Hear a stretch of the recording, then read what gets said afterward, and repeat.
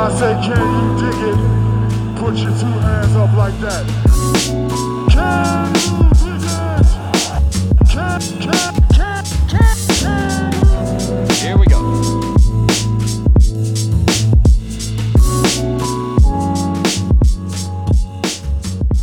Hey everybody, welcome back to another episode of Can You Dig It, a podcast by silverscreenandroll.com. I am Christian Rivas, joined by Jacob Rude on the back of what can only be described as a really discouraging loss from the Lakers. There are games like Wednesday where if the Lakers had lost on Wednesday, you kind of have to tip your hat to the Warriors for playing so hard and just outplaying the Lakers. In games like this, it really isn't a matter of the better team won. I think the better team did win on Sunday, the Suns, but I don't know.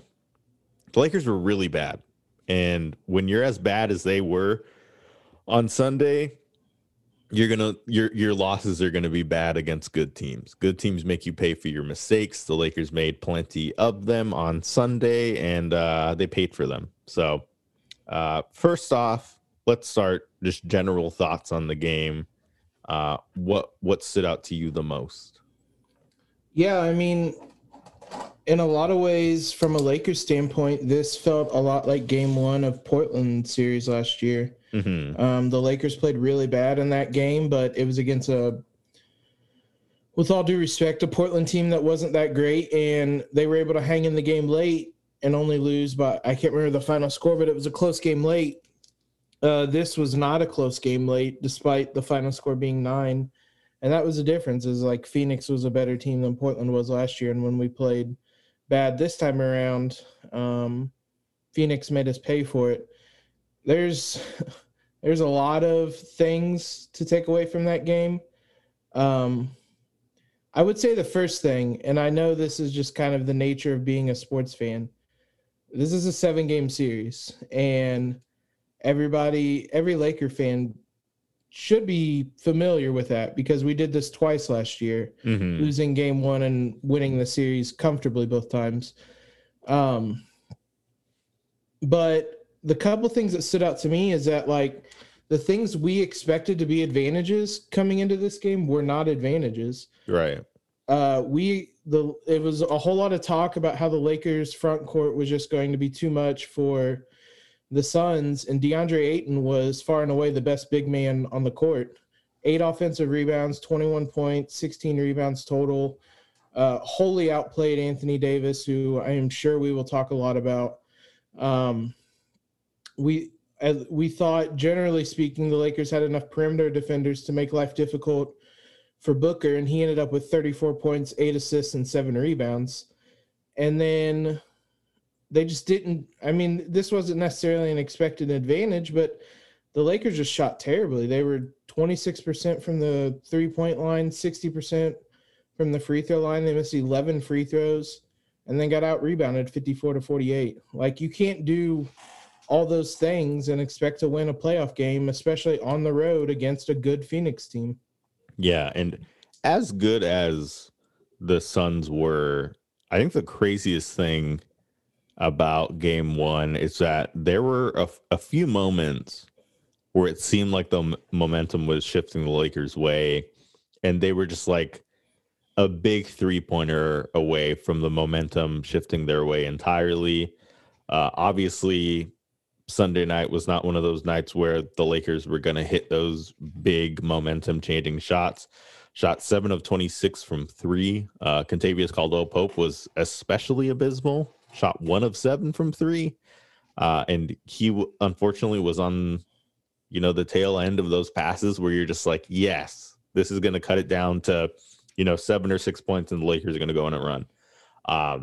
It just wasn't their night in terms of shot making. Anthony Davis, I thought, settled for jump shots more than he usually does. I think more often than not, that's something he's criticized too harshly for. But in game one, I definitely there were a few shots from AD where I'm just like, buddy, just take your time. You don't need to shoot over the outstretched arms of Mikal Bridges. So just overall a really frustrating game. Before we get into any individual player performances, though, which I think we'll get into naturally, I want to talk about the Lakers' transition defense because What from transition defense? right, well, okay, fair enough. From tip off, it looked like the Lakers were going to try and negate their slow starts on offense or just their slow starts in general with their energy by playing really hard on the defensive end. Like the first possession they had on Phoenix, they rotated beautifully. I got me excited for how well the Lakers were going to play on defense throughout the game. And in the half court and in pick and roll situations, obviously you have Anthony Davis on the floor. You're going to have pretty decent pick and roll defense. In the half court, I thought they did a decent job. In transition, the Suns just made them pay for every mistake they made. And more than any adjustment or performance by any one player, I think that's what stood out to me. Yeah, that's kind of a byproduct a lot of times of shooting poorly as well. Long or missed threes lead to long rebounds, which lead to transition opportunities. Not to like let the Lakers off the hook. They were really bad defending in transition. And that got the Suns going early. You get a couple baskets, open shots, layups in rhythm, get some confidence, get your rhythm going, and then the rest of the day feels a lot easier for them. So that was a bad omen from the start. It was odd because it's not really been a thing that the Lakers have necessarily struggled with this season. I don't know where they ranked in allowing fast break points, but it was just odd to see that because nobody has really done that against the Lakers this year. So I don't know. Just everything about this game. I tweeted at one point that it was just an odd game. Like it didn't feel like a typical Laker game the last couple of years, a LeBron AD game. I just don't really have a feel for what it was. There were missed rotations, which is typically something the Lakers are really good at, especially under Vogel. There's a lot of wide open rolls to the rim where people weren't tagging roll guys. LeBron and AD just didn't really seem to ever get going. And so the offense was never really clicking. The whole game just had kind of a weird vibe to it. And I can't really, I mean, the Lakers just did a lot of uncharacteristically bad things, like between the fast break defense and the missed or the excuse me, I lost my train of thought. The rebounding. Sorry, the rebounding. Just a lot of things that they typically are good at, and the defense in general. I don't know. It was just an odd game that I don't know if it. I really don't have an answer for because they had 3-4 days off before this game, and they just came out flat. And that's I think if you're looking for a silver lining or a bright side, whatever you want to call it, after this game, it's that a lot of the things the Lakers did were uncharacteristic, and there are changes that can be made, I think, to rectify that. And we're going to take a quick break and get into some of the changes that could potentially be made to make the result of game 2 different. Frank Vogel has earned a lot of leeway with his rotations and the decisions he makes because he did all of the right things in the playoffs last year. Even going back to Wednesday's game against the Warriors, he made the adjustments that everybody wanted him to make a little late, but he still made them, and it's the reason the Lakers were able to come from behind and beat the Warriors to be in this position. He did not do that, I think, on Sunday. There was a stretch where the Lakers played a lineup of Dennis Schroeder, Alex Caruso, Wesley. Sorry, it was Alex Caruso, Contavious Caldwell-Pope, Wesley Matthews, LeBron James, and Anthony Davis. And they went on a little run to end the second half. Now, how much of that had to do with the fact that Chris Paul was not in the game? I don't know, but they looked good, and it looked as good as the 80 at the 5 lineups looked on Wednesday, and how good they looked in the postseason last season. I also think not just on offense, because I think the Lakers struggled mightily on offense. They just weren't hitting shots. If shots aren't falling, there's not much you can do about that. Transition defense, however, I think you're in a much better position defending in transition with Anthony Davis at the 5 as opposed to Montrezl Harrell and Andre Drummond. And to Andre Drummond's credit, I think there were a few possessions where he was really disruptive in those passing lanes and just really active on the defensive glass. I do want to give him credit there. I think this was one of his better performances against a good team that he's had all season. My feeling, and I'm wondering if you feel the same, is whatever benefit you have of Andre Drummond playing decent minutes at center next to AD, or Montrezl Harrell providing that spark for the Lakers on offense off of the bench and making those tough shots. Like, he had a sweeping hook shot in the fourth quarter where I was just like, oh, nobody else on the team is making that shot. I'm glad he's on the floor. I just don't get the feeling that those two playing at the level that they're currently playing at on this team is more valuable than anything Anthony Davis does at the center position. So the problem you have is that naturally AD can't play 48 minutes, particularly at the center position.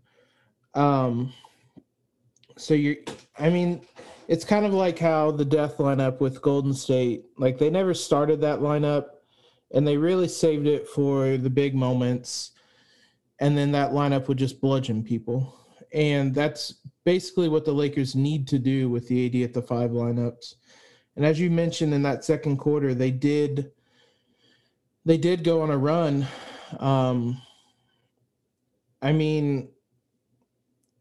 The crux of it, we can do the AD talk now because AD was just bad.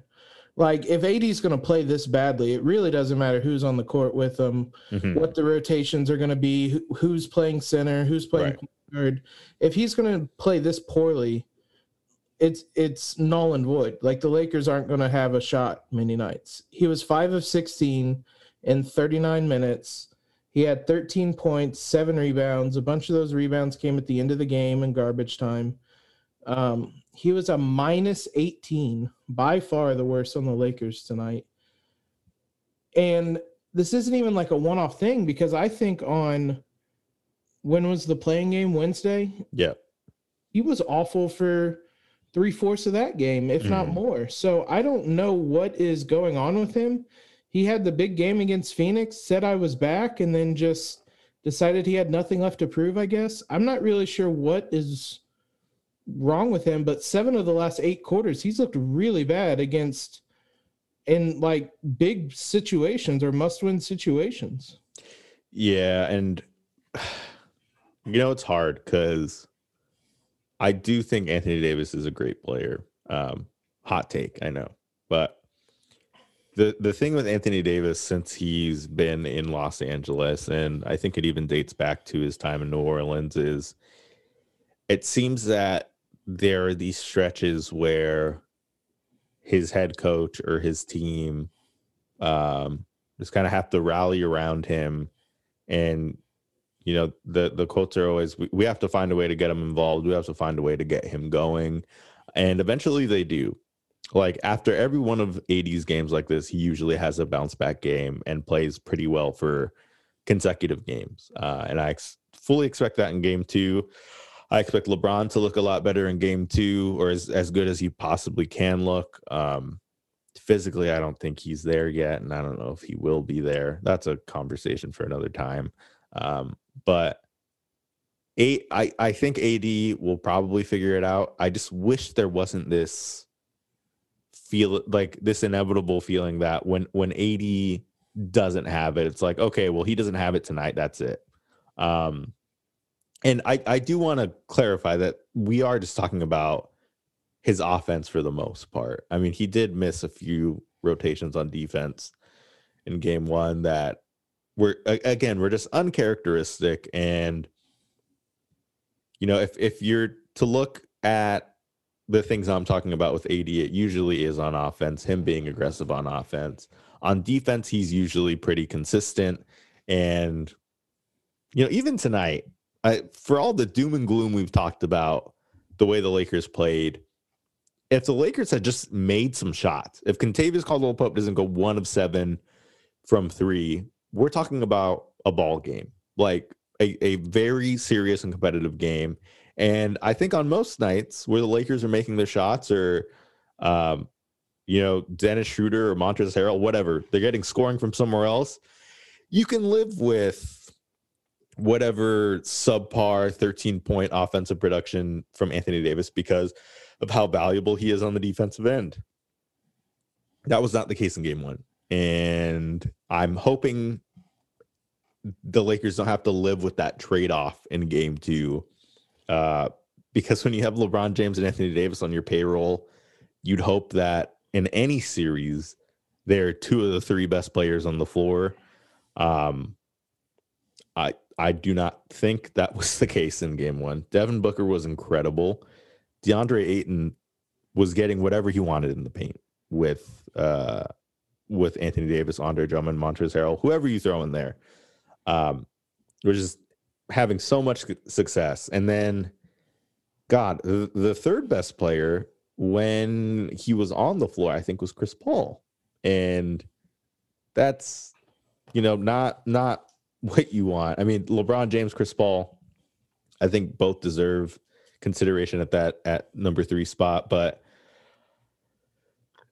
the Lakers need more from everybody, top to bottom, in game two. It's not just a matter of Anthony Davis playing better or Frank Vogel making one adjustment. It really is everybody, a collective effort to play better and play harder.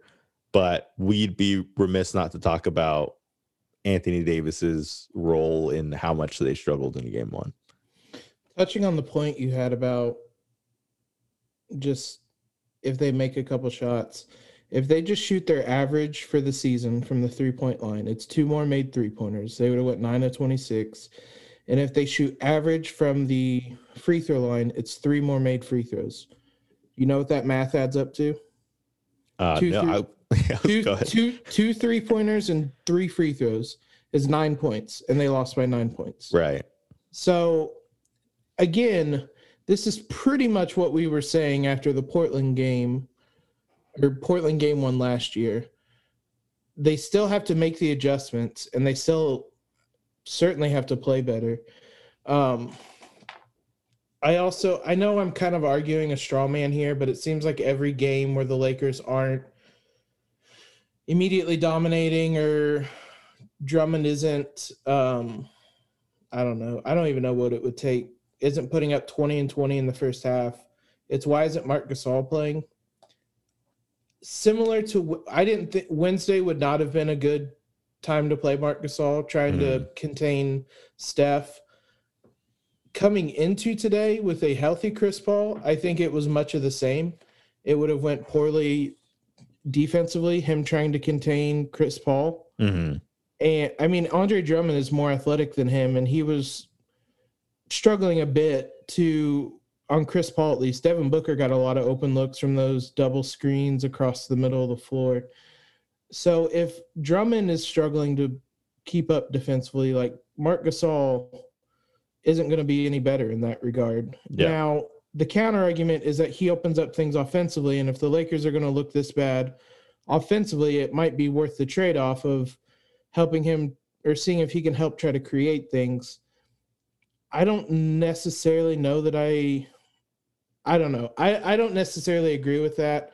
I'm not sure what the answer is. I thought I tweeted at the beginning of the game that Trez was bad. I think I quote tweeted you. And then from literally the moment I sent that tweet on, he played great, I thought. Yeah. Especially matched up against Dario Saric. That's a great matchup for him. I would almost mirror Trez's minutes to Saric because he can absolutely handle that matchup. He can outwork Saric, and I thought he was substantially better than Saric today. He was honestly probably the Lakers' best big man today, Trez. So I guess the argument would be, do you play Drummond? Do you play Gasol? I didn't think Drummond was bad. I Yeah. know he's kind of the whipping boy at this point, that whenever the Lakers play bad, it's because Drummond's out there. And it forces AD to stand on the perimeter and shoot threes. Listen, when Drummond wasn't out there, AD was standing on the perimeter and shooting threes. Mm. So putting that on Drummond was not the case tonight. But again, as you said, everybody needs to play better. Their problems are not simply play Marc Gasol more or Right. play Dennis Schroeder less or some. It's not one person or one spot in the rotation.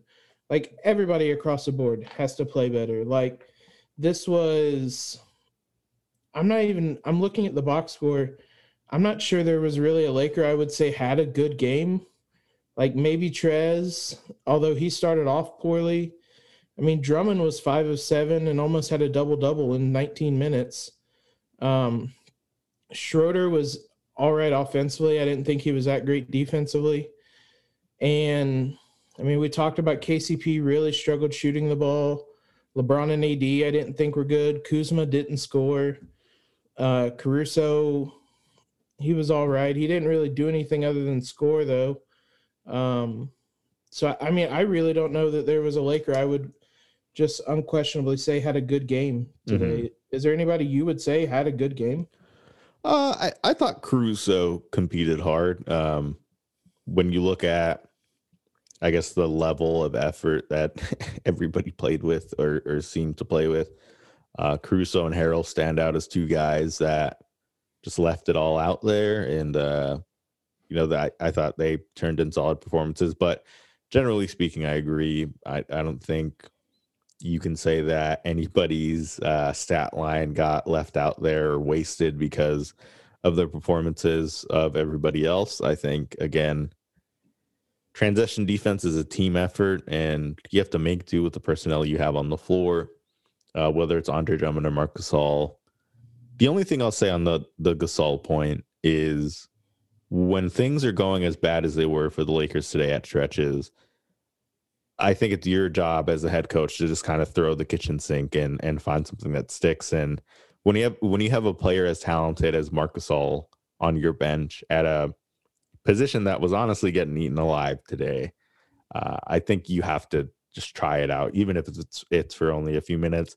If it doesn't work out, fine. He's back to the bench. You got some cardio in. But if it does work out, maybe he finishes the rest of or he closes the game, or I think back to the Nuggets series when Frank Vogel moved Dwight Howard into the starting lineup. That decision was preceded by Dwight Howard showing out against Nikola Jokic and making a case for those starters minutes.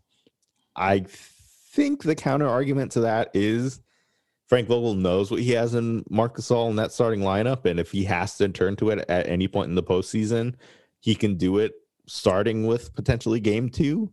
But the Suns are, I think the Suns are a great team. I don't know if this series ends in less than 5 games either way. And I don't know.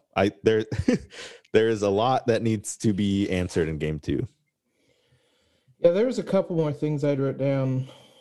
I mean, is there a point where we kind of start to worry about LeBron? Are we sure? I mean, I don't think he's healthy. And